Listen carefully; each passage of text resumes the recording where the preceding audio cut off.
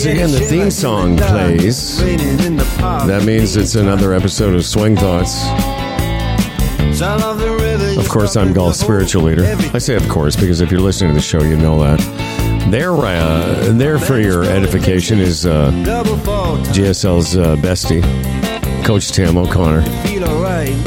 Good morning, GSL. Morning, Coach. And of course you are. Say again. And of course you are.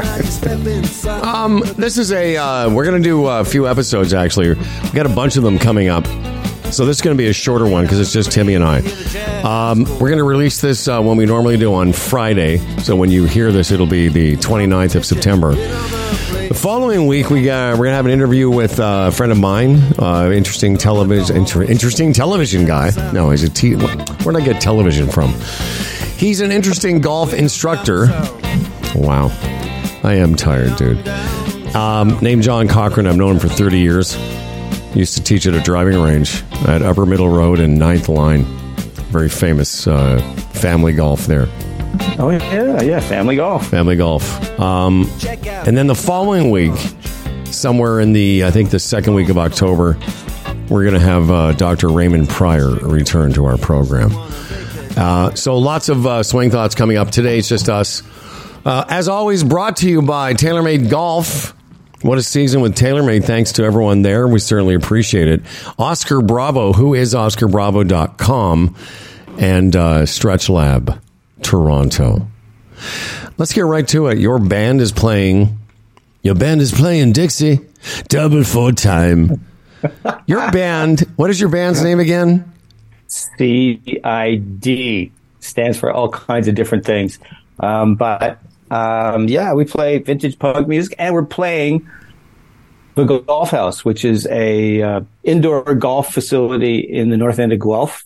And the guys thought, and I thought it would be really fun because they've got kind of a loungy area. They got this great bar, all kinds of cocktails and beers and stuff, wings to die for. But why not have our band play and just create kind of an event? So we're doing it this Saturday, and that also falls on National Reconciliation Day. So we're creating a fundraiser with it for Indigenous youth. So we're going to do some fun things combining music and golf and fundraising with the longest drive competition closest to the hole, and just give what you can. But it's going to be a lot of fun.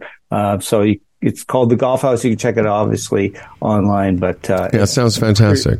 It's really going to be fun. I have a question. Are you this microphone that you're speaking into? Are you speaking into the mic or into the mic in your headphones?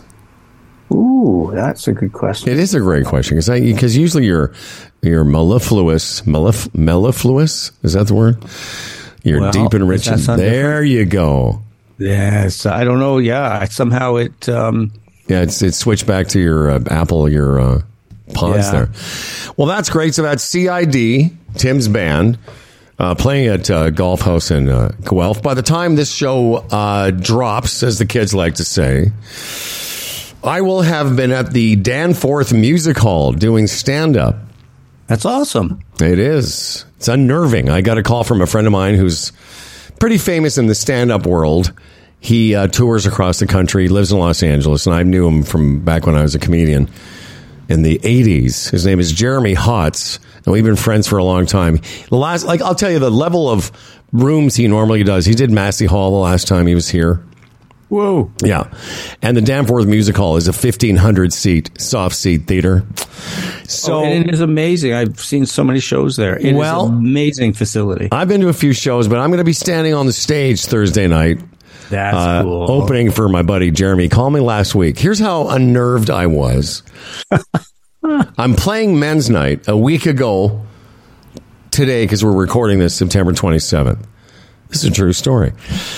And I'd gotten through, I'll just tell you, part of the theme today is going to be how, one of the, because golf is filled with these vagaries that, part of it is how you feel.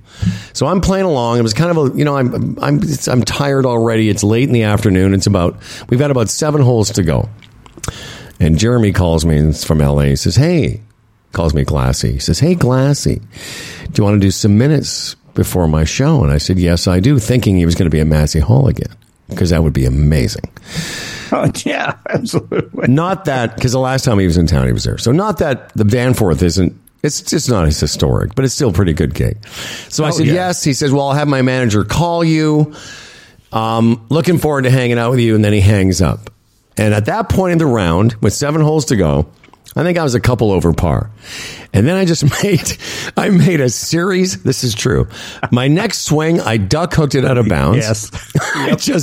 I went from 2 over. That day, I think I shot 83. So it might have been 3 over. Whatever it was, I went like 8 over the last 7 holes. Yeah. Because my body went into a completely different. You got it. Man. Like it was immediate, Coach.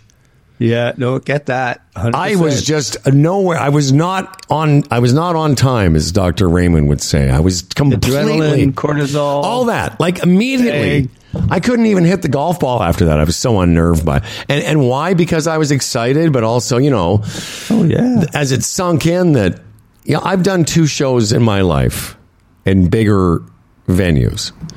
I opened for this is how long ago it was. I opened for Howie Mandel twice. Edmonton and Calgary in 2,000 seat soft seat theaters. And it's an amazing experience, but it's unnerving too. It's like, there's a lot of people and you have, it's a bigger, I mean, I was immediately, because Jeremy is a big enough, comedy star. He's charging, it's $100 a ticket. Ooh. Oh yeah. This is the real thing. Mm-hmm. So anyway, so by the time this drops, hopefully I will have survived the latest comedy gauntlet that I have to walk through, because that's what it feels like sometimes. Well, I love that. Yeah. And it's interesting is that I think you kind of put the stand-up thing on the shelf for a little bit, didn't you? Or just because you were playing golf? Yeah, just the last, usually in the wintertime, I would do a lot of it, but because I was away most of the winter, I didn't do much of it. But the last 3 weeks I did stand-up. I sort of hosted an event where I did some comedy. Then 2 weeks ago, I actually did stand up at an event at a community center here in front of 300 people. And it was soft seat as well. Like an audience sitting in chairs, spotlight stage. So it was pretty good. So I'm not that I'm current, but it's not like I haven't done it in a year. I'm fairly, I know what I'm going to do. But I will tell you, it's definitely got my attention. No, certainly. Hey, you know what? It's interesting. So you mentioned soft seat a couple times.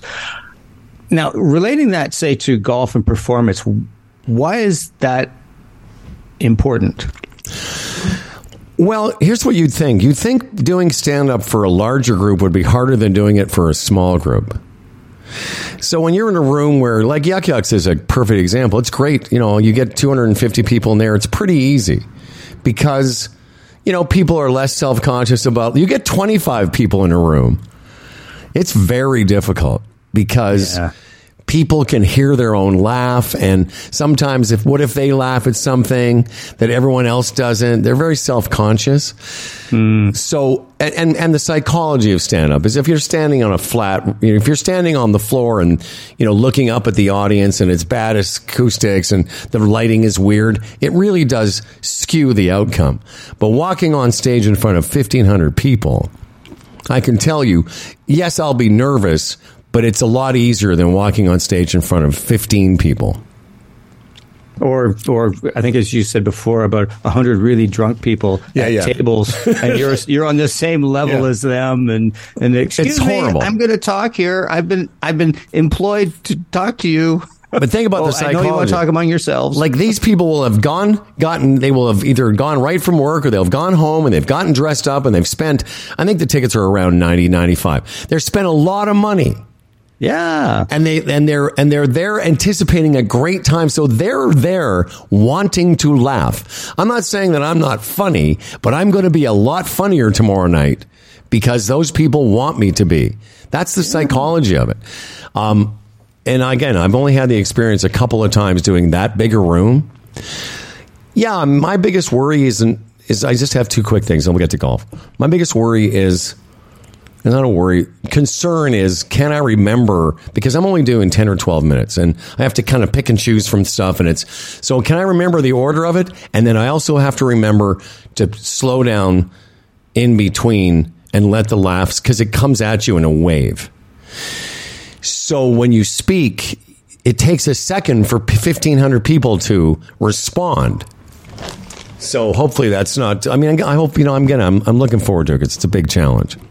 I love talking about stand-up on a golf show, because I just think it's so intertwined. I don't know if that's the right word. So many of the same things are happening. How am I going to be judged? Will I be, am I going to perform well? And I prepare. Do I have my best stuff today? It's a lot of the same thing. And so I just think it's really cool that you straddle these worlds. And I think that's probably one of the reasons why you're very good in both of them. Thank you. It's very true that I've said this, I've used this metaphor before, like the jokes are just like your golf swing.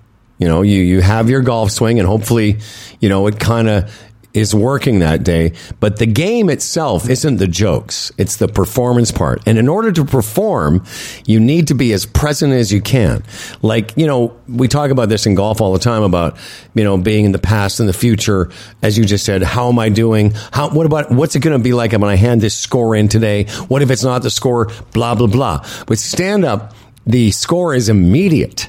Mm-hmm. And if you're not there in the present moment, again, I know for sure that some of the training I've done on this show has definitely helped me on stage, because even the show I did a couple weeks ago where I was, it's pretty nervous. It's 300 people. They paid some money and they were all sitting there waiting for the show to start. And I said this to myself, and I got this from Paul Doolin years ago.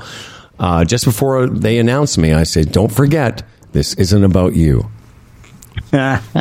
Well, maybe just to tie this up, I think another thing that you can connect it between golf and performance, stand up, giving a speech or something, is that the people want you to do well. Yes. The people you play golf with, even if you've never played with them before, they want you to do well. They're not going to judge you harshly if you, top it off the tee or launch it out of bounds or a joke bombs. They're there because they want you to do well, because as fellow human beings, we don't want anyone to suffer. 100%, as you would say. When we hit a bad shot in golf, we think that somehow the others in our group are judging us harshly. But as you say, I think they mark us kindly, because when I see somebody hit a bad shot, I don't go, oh, this guy sucks, what a dink. Exactly. I think, oh, dang, that's too bad. Or I'm glad that's not me.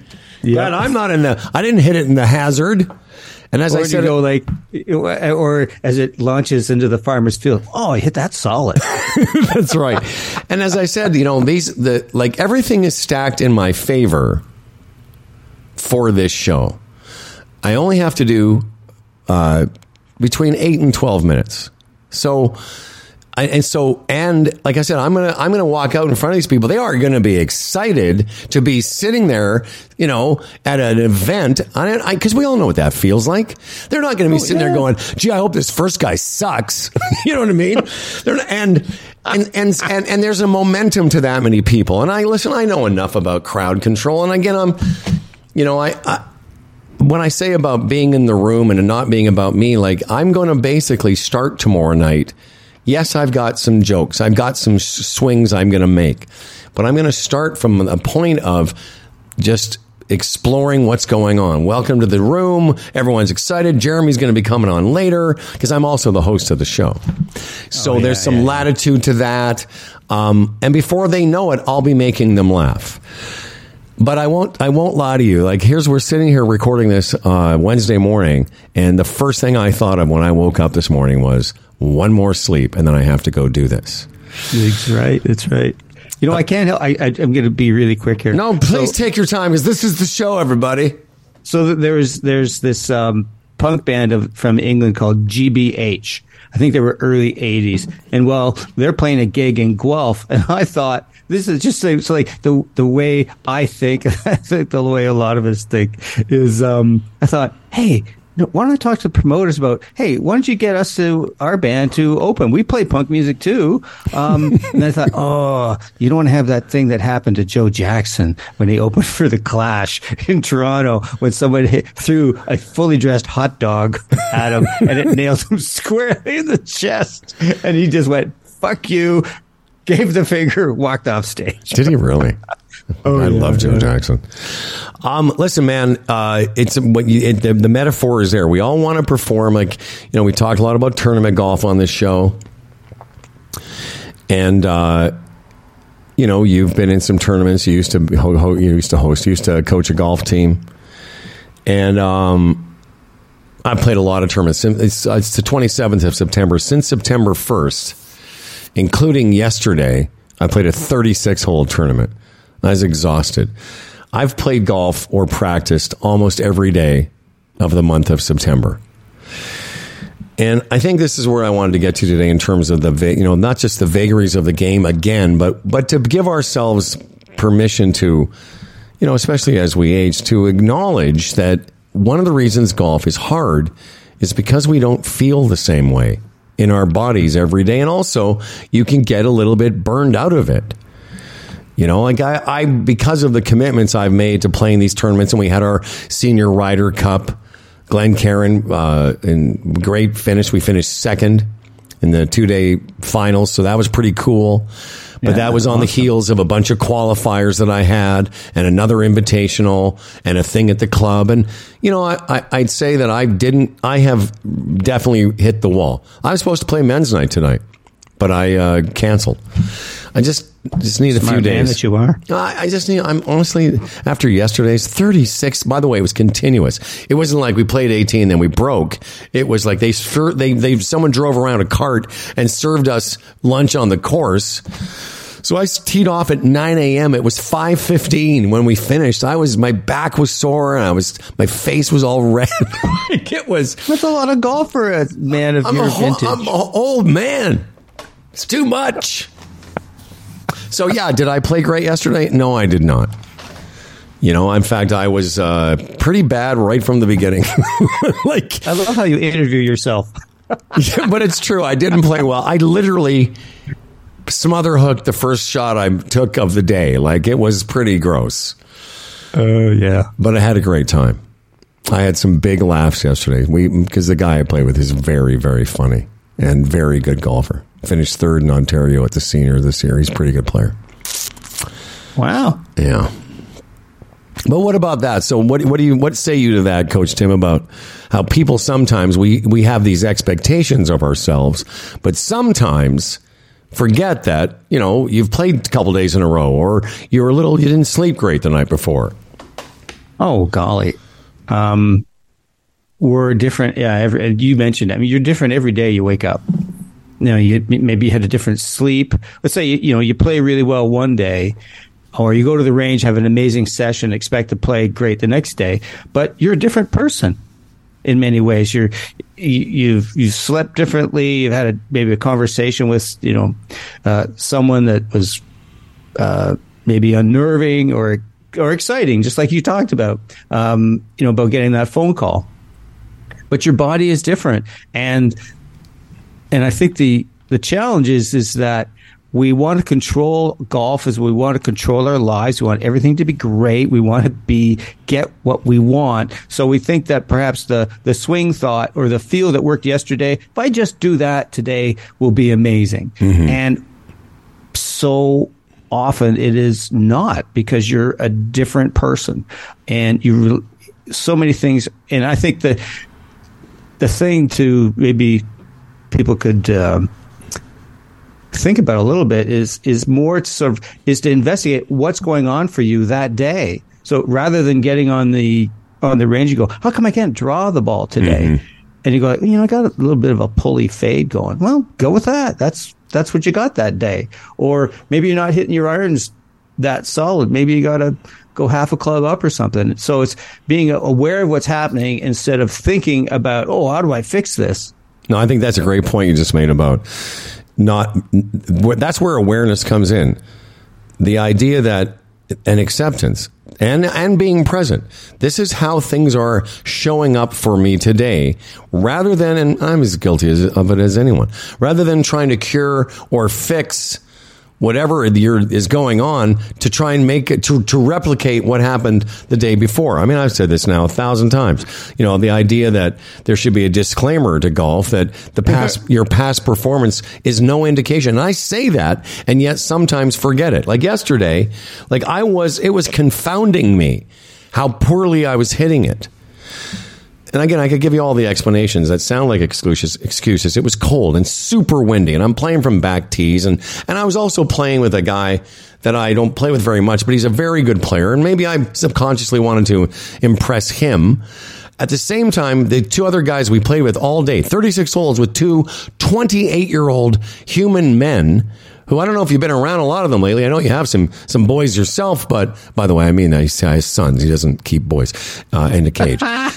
He doesn't, but you know what I mean? And this one kid was like 6'3". So subconsciously, I think I was trying to get more out of my rickety old 63-year-old frame than was there. Because I thought about it. I did. I thought about it on the way home. Listen, I've hit some horrible shots, but I thought about it too late. I thought, Howard, I should have stopped trying to cure, fix, replicate, and just played some shots. I should have just been more present to the fact that I was way off. I was way out of sync, but I'm pretty creative and I can always find a way to work a shot. But one of the few shots I did hit that was pretty good was like under a tree. I had to hook it around, and it was a great shot because it brought my creativity, brought me into the present, right, into play. Well, yeah, and that really is so much of just what we need to do is just use our awareness rather than being always in this fix-it mode, basically being guided around by our nose, by our egocentric mind, which wants what it wants. And so I was just looking at my journal. I was really enjoying the Sam Harris daily meditations this week, and particularly earlier this week. And I just think it's so applicable to golf, life, everything. And so the key piece, I forget what day it was, he just said that the idea or the theme for it was just rest in awareness, which is such a different thing than how can I figure this fucking thing out? Or what was I was doing yesterday? How come I can't do it today? That's a whole different thing. And he went on, I think it was the next day, he goes, all I need to do is just need to notice what is happening. I added this, sort of, this is kind of like my version of italics. There is no need to try to do anything. Is just need to notice what is happening. And when I do that in my golf and in other parts of my life, things seem to work out okay. It doesn't mean I'm going to hit perfect golf shots. It doesn't mean every sentence I write in my blog is going to be gold. But it's just such a better way to live. I don't know. That this just is noticing what's happening just is such a different paradigm than trying to fix what's happening, impose something on it, a solution, get what I want now. That just never seems to move me in a way that provides, whether it be solid golf shots or a feeling of equanimity or. And that's the problem with, well, I love all that. The problem with golf is the challenge of golf. I know people don't like to use the word problem anymore. It's a challenge. No, it's a problem. Because some things are a problem. The challenge of the game is that you've just hit a shot. Like I say, I smother hooked the first couple of drives I hit. I hit lots of shots. I hit lots of shots yesterday where I felt apart from myself. You ever have that feeling where you're like, just where's the golf ball? And, the awareness. What I was going to say, the challenge of the game is that you get it much like doing stand-up where there's a instant pass-fail because it's such a specific outcome. But golf's like that. You're looking for a specific outcome. You have 130 yards to a green. and the pin's tucked over a bunker, you know immediately if you've, that's why, let me finish my one sentence. We know immediately if we've hit it thin, we fatted it, we sculled it, we pushed it, we pulled it, because we can feel it in our body, but then you see the outcome in your eyes, and it's hard not to judge it because it's so easily judged. And then, of course, the game asks us to wonder what happened, you know? Yeah. And then you start, as you've said a million times, you go through your Rolodex of, well, what is happening? As opposed to what Sam says, and I've heard him say it a bunch of times, resting in awareness is just saying, well, that just happened. I don't need to fix it. I'm going to go on and see if I can hit this bunker shot. Mm-hmm. Yeah, which is a totally different thing. And what I can relate to there in terms of, like, I haven't given a speech in public for about a year and a half, and I do intend to get back into that in a big way. But there was a number of times in which I'm standing in front of a crowd. It could be 50, it could be 200 people giving a speech. And there's a moment in which I feel like maybe I've tripped over a line, I've forgotten my place, and it's like, oh God, just this kind of feeling in my gut of no way around it, fear. And getting kind of regrounded, getting more present at that moment, it's absolutely crucial, because where do I go? Is that, well, I guess I suck at this. Mm-hmm. Look at the looks on these faces of these people. And it's like, how do I have the temerity, the gall to think I could stand up here and earn the right to stand and talk to you? But if I can just allow myself to get grounded, maybe take an extra breath, just takes a second or so, but I can just kind of come back and calm the waters and proceed. And sometimes it's funny. I just, giving a talk, and I look back and I go like, wow, 5 minutes ago, I thought I was going to die. But, right? Exactly. But it's moving along okay now. Well, and I've had this experience when I was doing a lot of stand-up a couple of years ago, where, I did one weekend at Niagara Falls a couple springs ago. I did 5 shows in 3 nights. 1 Thursday, 2 Friday, 2 Saturday. And I remember having that feeling of walking on stage maybe for the second show Friday night or whatever, and just not really being there. Just kind of like, I could tell, because you can feel it in your eyes. Like for me at least, where I don't feel focused, where I don't feel like I'm in the room. I'm sort of trying to think in my head, like, where am I going with this? What am I going to say? And that's why when I said earlier about my concern about tomorrow night, it's not a concern. It's just an awareness that I've got to be, I've got to practice today, but not to the point where I'm so worried about it that I can't actually deliver it. And that's what golf does. I had a great range session on Sunday. Like, really great. Hit it great. And then 2 days later, yesterday, I can't hit a golf ball. Oh, boy. Everyone who's listening to this, including me, is saying, yeah, been there, done that. What the hell? By the way, if you're keeping track at home, O'Connor has 2 fucks and a golly, which is today on the show. I just wrote that down a couple of minutes ago. I'm like, this is why I love this guy, because he's the same guy that said golly, but he's also said fuck twice. So, we can all relate to that. Why is that? Because every day is different, and Yep. but accepting it, resting in the awareness of it, is the trick. Yeah. Well, I remember this really stayed with me. It was relatively early on in our Swing Thoughts saga of working together. And you mentioned about a gig in which you were on stage and you noticed that there was a father and a daughter there. And I forget, you finished the story, but I think it was either that you were so caught up in your head that you didn't respond to it. Right. Or you did respond to it. But I think that's a perfect example of being present, of noticing your audience and responding to them. So just, I don't know. I remember it. I can't, but you've recalled it correctly. Somehow or another, I was doing stuff about my daughters and missed that there was a father and a daughter in the audience. And it would have been so much a richer experience for everyone if I'd acknowledged that. But I thought, the reason I started laughing is I thought you were talking about the time where I was emceeing a show in Cambridge, and I had to walk through the audience after, like it was a stage in a narrow room, like 150 people, but there was no backstage. So after I introduced the next comedian, I had to walk through the audience to get out of the room. And I'd done 15 minutes and I just bombed. Like it was not great. Like shooting a million in golf. And then, so as is tradition, I say, ladies and gentlemen, please welcome your first comedian. Here's Tim O'Connor.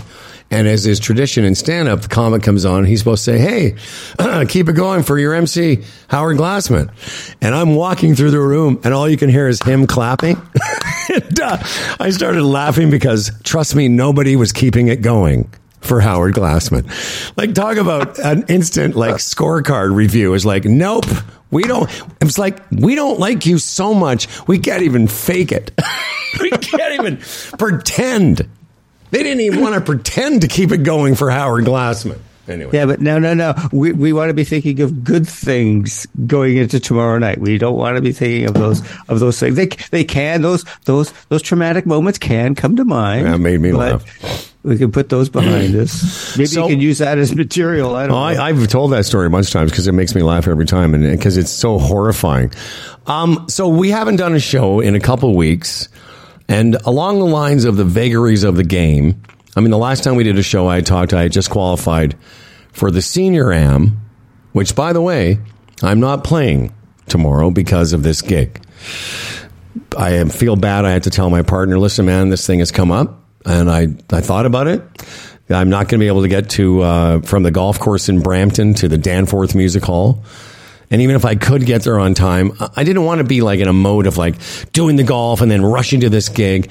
100%. And I thought, let's not give a lot to golf. And my partner Jamie understood. And so, but in the time since we've recorded a show, I've been playing pretty well. I've had a pretty good run in the last 6 weeks of golf. Certainly hitting it great. And so I shot 72 with Fitzsimmons. Nice. We talked about this. I shot 72 to qualify for the Ontario Better Ball, which I'm playing in on Monday. So I shot 72 with him, 70 with Jamie at Gray Silo. Then my next round was 83. And then, just again, as golf goes. So these are my following scores: 72, 70, 83, 67, 80. And I sent you a text after I shot 67 because it was pretty, it was my first time not my first time under par, my first time in the 60s this year. It was also tied for my lowest round ever at Glencairn, one off my lowest round ever. And, so I had some good golf going. I was under par a couple of times in recent rounds, and then all of a sudden this round happened. But the reason I wanted to bring it up, because, again, to talk a little bit about it, not just from a braggadocious level, but from an instructive level, is that the two rounds on either side of it were 83 and 80. So I went from, 83, which is a pretty high score for me, considering what I shoot normally. And then I shoot 67, which is an incredible low score for me. And then I shoot 80, which was like, where'd that come from? Again, because golf's just hard, except on the odd day where, like that day I shot 67, it wasn't hard at all. It was ridiculously easy. To the point where you're like, why can't this be like every day? Yeah. Why can't I shoot 67 every time I play? Oh, wow. I guess what I'll go on is that, everyone who's listening to this podcast, or most people, just relate hugely that you never own golf. You might rent it every once in a while. You might but it's like a mountain with no top. You never get to it and go like, I got this. I mean, that's just the way that the game goes. It's, as we've said over the 8 years that we've done, this is the hardest game you could, become passionate about. Really should become passionate about something like, maybe racquetball or pickleball now. But golly, it's just trying to, there we are, golly number two. Golly number two. Currently, golly's tied with fucks. If I can, I'll use the I word. If I can just divorce myself from any feeling of my reputation, how good I am based on the number I scrawl in the scorecard, I'll be in a good place. But dang, it's so hard. It's so effing hard not to get caught up in that. And that to me is the struggle of golf. And that's why I love it so much. It's, it's physical, technical, emotional, mental, and it's spiritual game. And that's why I love it. It's just such a portal into understanding ourselves and just witnessing ourselves. And I love the word you use often in terms of golf is the vagaries. Mm-hmm. And because, man, that's the way life is too. I mean, in all kinds of different ways. We show up, we hope we do well, and people will like us, and we'll think we're pretty competent, but laid an egg that day. Oh, well. But the next day, we knock it out of the park, as it were. I think a mix of... No, I like that. But yeah, even as far as the stand-up goes, like I know, and again, I've done a lot of work this summer to try and get to a place where I'm enjoying the golf, even on the days that I don't shoot the numbers or have the swing. Like, I got to tell you, I had several very, very funny moments yesterday in one of the worst days I've swung a golf club in months now. Like, really bad. But I had such a good time because that's amazing. That's my priority. Yes. And I was a little bit at times embarrassed that I wasn't playing better because the first 18 is better ball and the second 18 is modified alternate shot. And the first 18, I don't know what I shot, but it was close to 80 and my partner shot 74. So, I made one birdie, he made 4. Believe me, he carried the ball. And, when you're playing in a partner game, you're like, I hope I show up at some point. Yes. But we had such a good time, and that was the point of it. The day I shot 67, which is just less than 2 weeks ago now,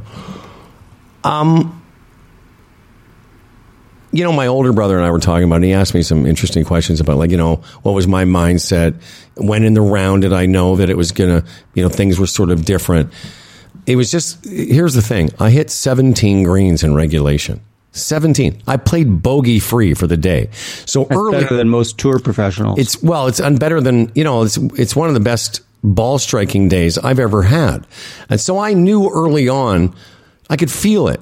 I didn't miss a green. My first missed green was the 12th hole of the round. So when I say golf is pretty easy on those days, I'd hit the fairway or somewhere near the fairway, and I hit the green, and I always just I was taking my putter out. I was walking that day, so I was, things were going on at a good rate. Plus, I was playing with a couple of guys that I really like. One of them in particular makes me laugh as well. And we were playing in our little Saturday game. So there's 45 guys, and we were the last group. So score matters. You got to putt out. Your score is going to be posted. And he's a 1 or 2 handicap. I'm a 1. So I said to him at the beginning when I found out that he was my partner in the game, I said, this was the joke. We have absolutely no chance. That's right. I said to him, on the first tee, I just jokingly said, you and I, we're going to have a good time today, Mike, but we have no chance of winning. Which turned out to be true, by the way, because of our handicaps. And so well into the round, I was sort of aware, like, playing pretty good, made some early birdies, and wasn't starting to think about shooting in the 60s until the back 9 when I birdied the 11th hole to go 3 under for the round. And I felt pretty good, in control. And the banter in the group was really good. Like, he and I were joking around all the time. There was a little inside game going on, joking around all the time. And they all told me afterward they had a bit of a meeting, which was funny. They had a little quick meeting because after I made my 5th birdie or my 4th birdie, they were like, okay, we got to keep talking. Because they don't want it to go into silent mode, right? Like, again, we've talked about this. It's like watching a no-hitter. Yeah. So I'll just tell you one last quick part of it. Meeting, I love that. I get to 5 under because I birdied 16 and 17 of the round. So now I'm 5 under. I've made no bogeys, and I think I wrote this note to Ray, but I copied you on it as well. I stood up there on the 9th hole. It's a short par 4, and we're playing it from the 380 or something. So I'm hitting 3-wood, 370. Leith Field? Yeah, Leith Field 9. And it was downwind, so I know I don't have to hit driver, but there's trouble left. There's a burn right, and there's a bunker. And I just said to myself, because I knew it, I started to suck a little air, and I knew that I I knew two things. I knew I was going to shoot in the 60s no matter what I did in that hole. So that kind of gave me a bit of comfort. I'm like, okay, that check mark, or that box is checked. But I said to myself, just to hit us, like make a strong swing. I just didn't want to guide it. I didn't want to like neck it somewhere or pull hook it somewhere. I said, you know what? That's to the point of whatever. I was good with whatever was going to happen as long as I smoked. I really not swung fast, but swung at it.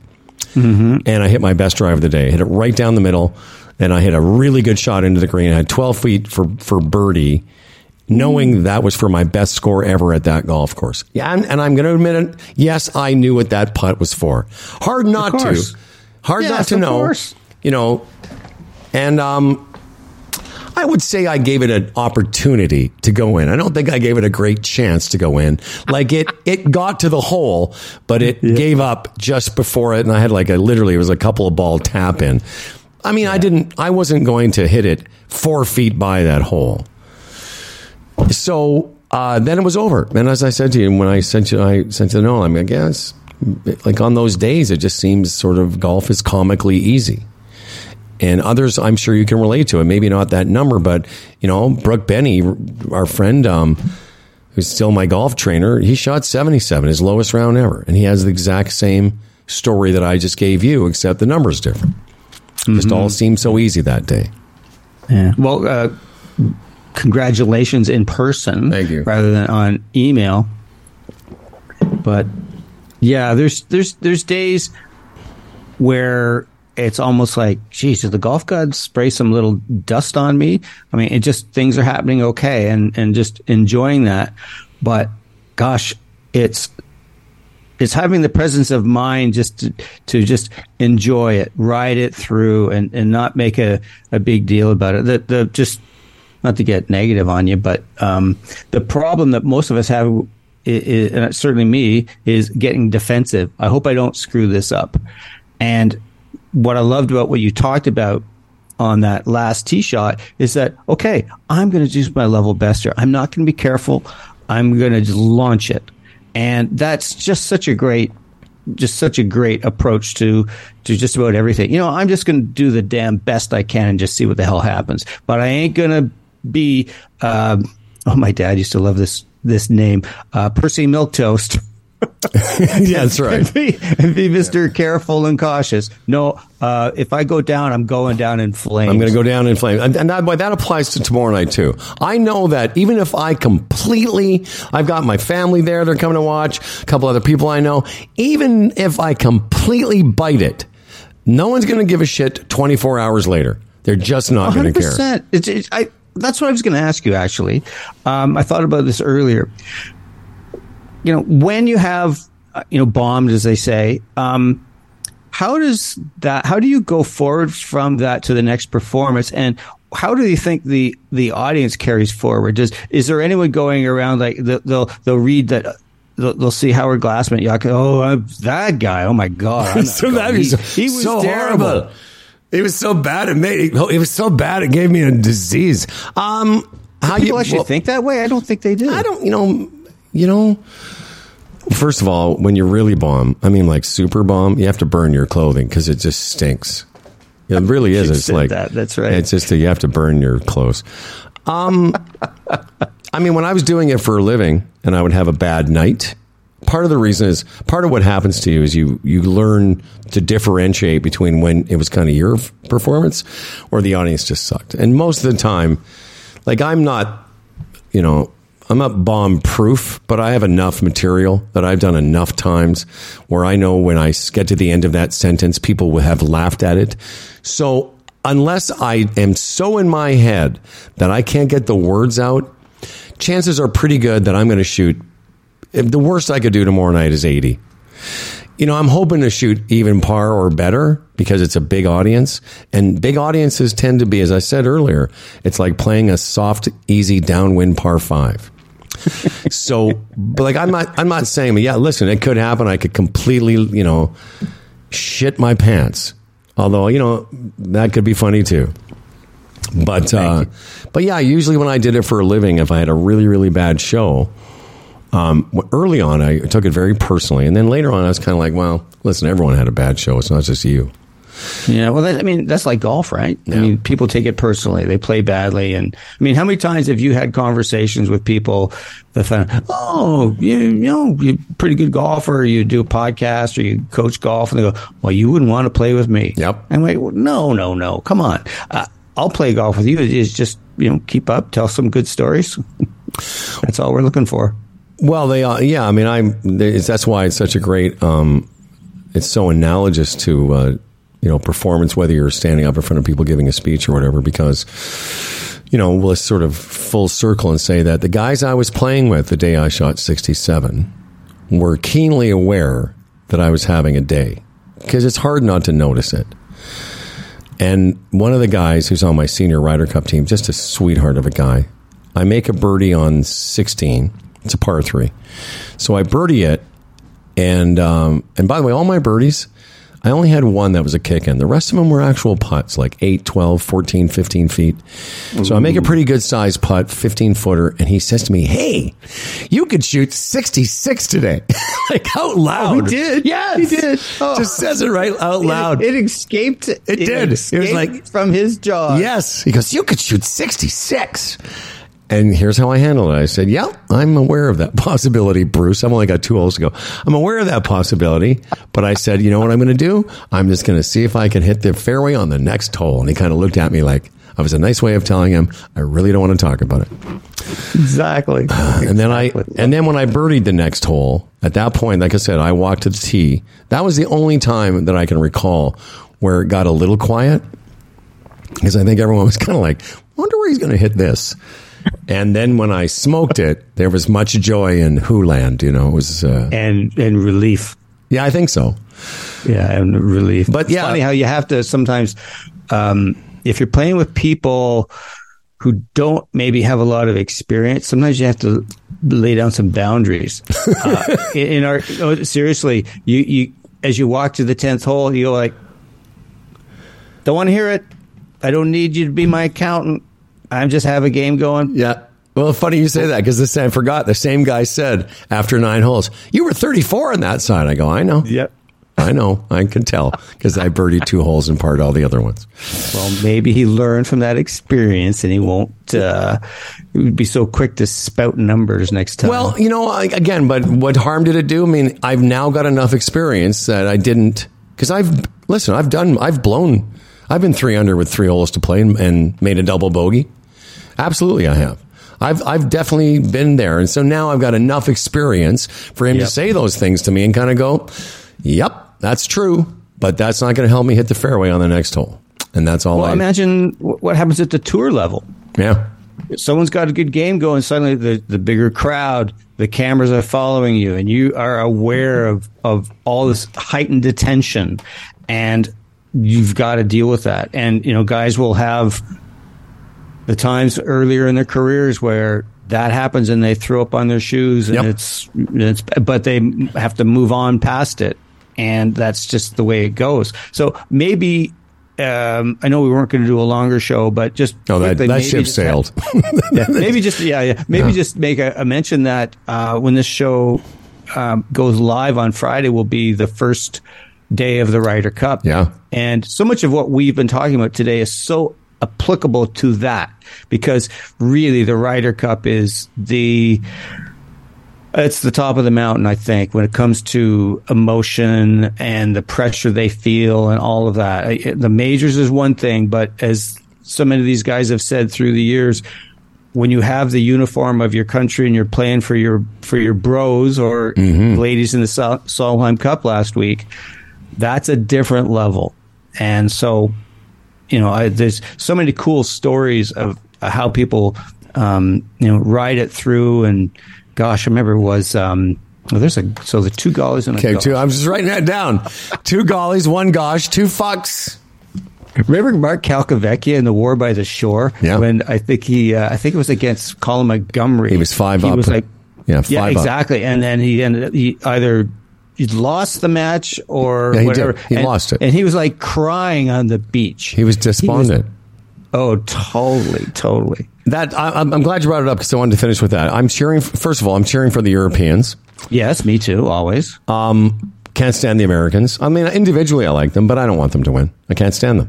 But there is that level of, and again, this is no way analogous, but at my little level, we played this thing, and you were part of it this year. There's 180 teams in Ontario, and then you play a series of, sort of regular season matches that get you to the playoffs. So not everyone makes the playoffs. At the playoffs, there's, I think, there's the 4 teams in your pod that make it, and only 2 teams make it to the finals. So we got through all that, and the first round of the finals, our team, we sucked. I sucked. Me and Timmy we shouldn't say we sucked.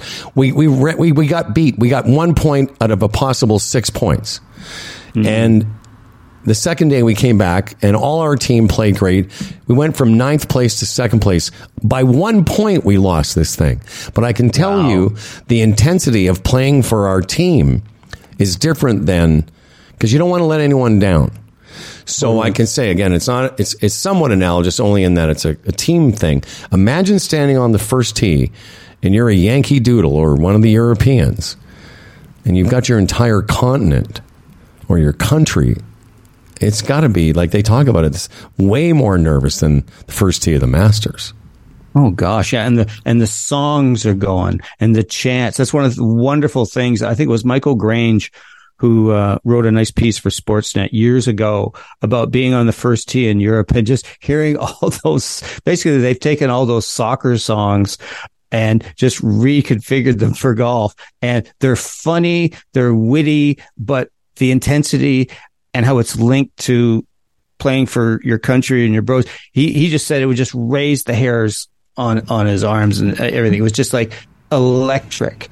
And can you imagine trying to just pull the trigger on a driver? No. With that going on? I think that's one of the reasons they made a case for, and we talked a little bit about this, for Justin Thomas. I mean, Justin Thomas was number 15 on the points list, so it wasn't like he was way out of it. And he had a pretty decent tournament. A couple weeks ago, he played in the tour. I think he finished in the top 5 or 6. But, the reason he was a good pick is just what we're talking about. Because he's not only been on that first tee now, many times more than the rookies on that team, but he knows what it's like to win in that environment. Yep, totally. Yeah, you need the guys who have that. They can walk through the minefield looking straight ahead. Yep. Eyes up, tits up, as they say, and I'm taking this on. And you need those guys. Yeah, I thought that it was and you go through the history of the Ryder Cup of, guys who were captain's picks, and I remember Curtis Strange getting picked a number of years ago, and then don't know about that one. But when you have a guy, I think like Justin, Curtis Strange brought a swagger, just a sense of I got this, that I think they hope percolates through the room, for sure, on the course and all of that. So it'll be cool. But I got to admit that this year, there's a couple guys in that European team. I don't know who the hell they are. I just haven't. Well, one of the guys you want to watch is Ludwig. That's what I've heard. Yeah, he's something else. I watched a little bit of the European. He's already won. He's played 6 tournaments as a pro, and he got picked for the Ryder Cup. He's a pretty special kid. Yeah, he is. Cool. He's got a great golf swing, as you can imagine. But he's something to watch. He is. Yeah, for sure. I mean, it's not as familiar as it was back in the old days. But I want to say, because we got to wrap it up. So for the day, we have, for my calculations, 2 fucks, a golly, a gosh, and most recently, some titties. So that's quite a day for our boy, O'Connor. Very proud of you. So we're going to, and then next week you'll hear us do a show with, John Cochran. We're going to talk about instruction. Tim's going to give you some information also about how you can work with Tim on your game this winter. The Substack, which is great. Substack is called Up and Down. Yep. TO'Connor.substack.com. And yeah, indeed, I'm going to be coaching this winter at the Golf House in the north part of Guelph. I have this state of the art launch monitor called Core. It's just right up there with TrackMan and Foresight. And really happy to be working with Mac and Jake there this winter. So if you're interested in some coaching, you live in the Guelph or Cambridge or Kitchener area, check out their website, the Golf House. Once again, thanks to TaylorMadeGolf.ca, TaylorMade Golf Canada, and whoisoscarbravo.com, StretchLab Toronto. Thanks to each and every one of you. Say again? Yeah, just a quick note. I played with my brother on Sunday. Okay, I'm sorry. Should I turn the music off? No. Just quick. Okay. Just keep the music going. He was playing with last year's Stealth driver, and he's not a bad player. Man, he couldn't believe how far that he was hitting that ball with that thing. Because he's got, I think, about a 15-year-old driver. He's like, whoa, he was hitting it a freaking mile. That is a great point. If your driver is, more than a couple years old, you got to upgrade yourself. You're using a flip phone off the tee if you're not using it. And of course, Humble and Fred. Now back to 4 days a week at Humble and Fred Radio. Just look at wherever you get your podcast. That's where you'll find us. Until next time, thanks for everyone.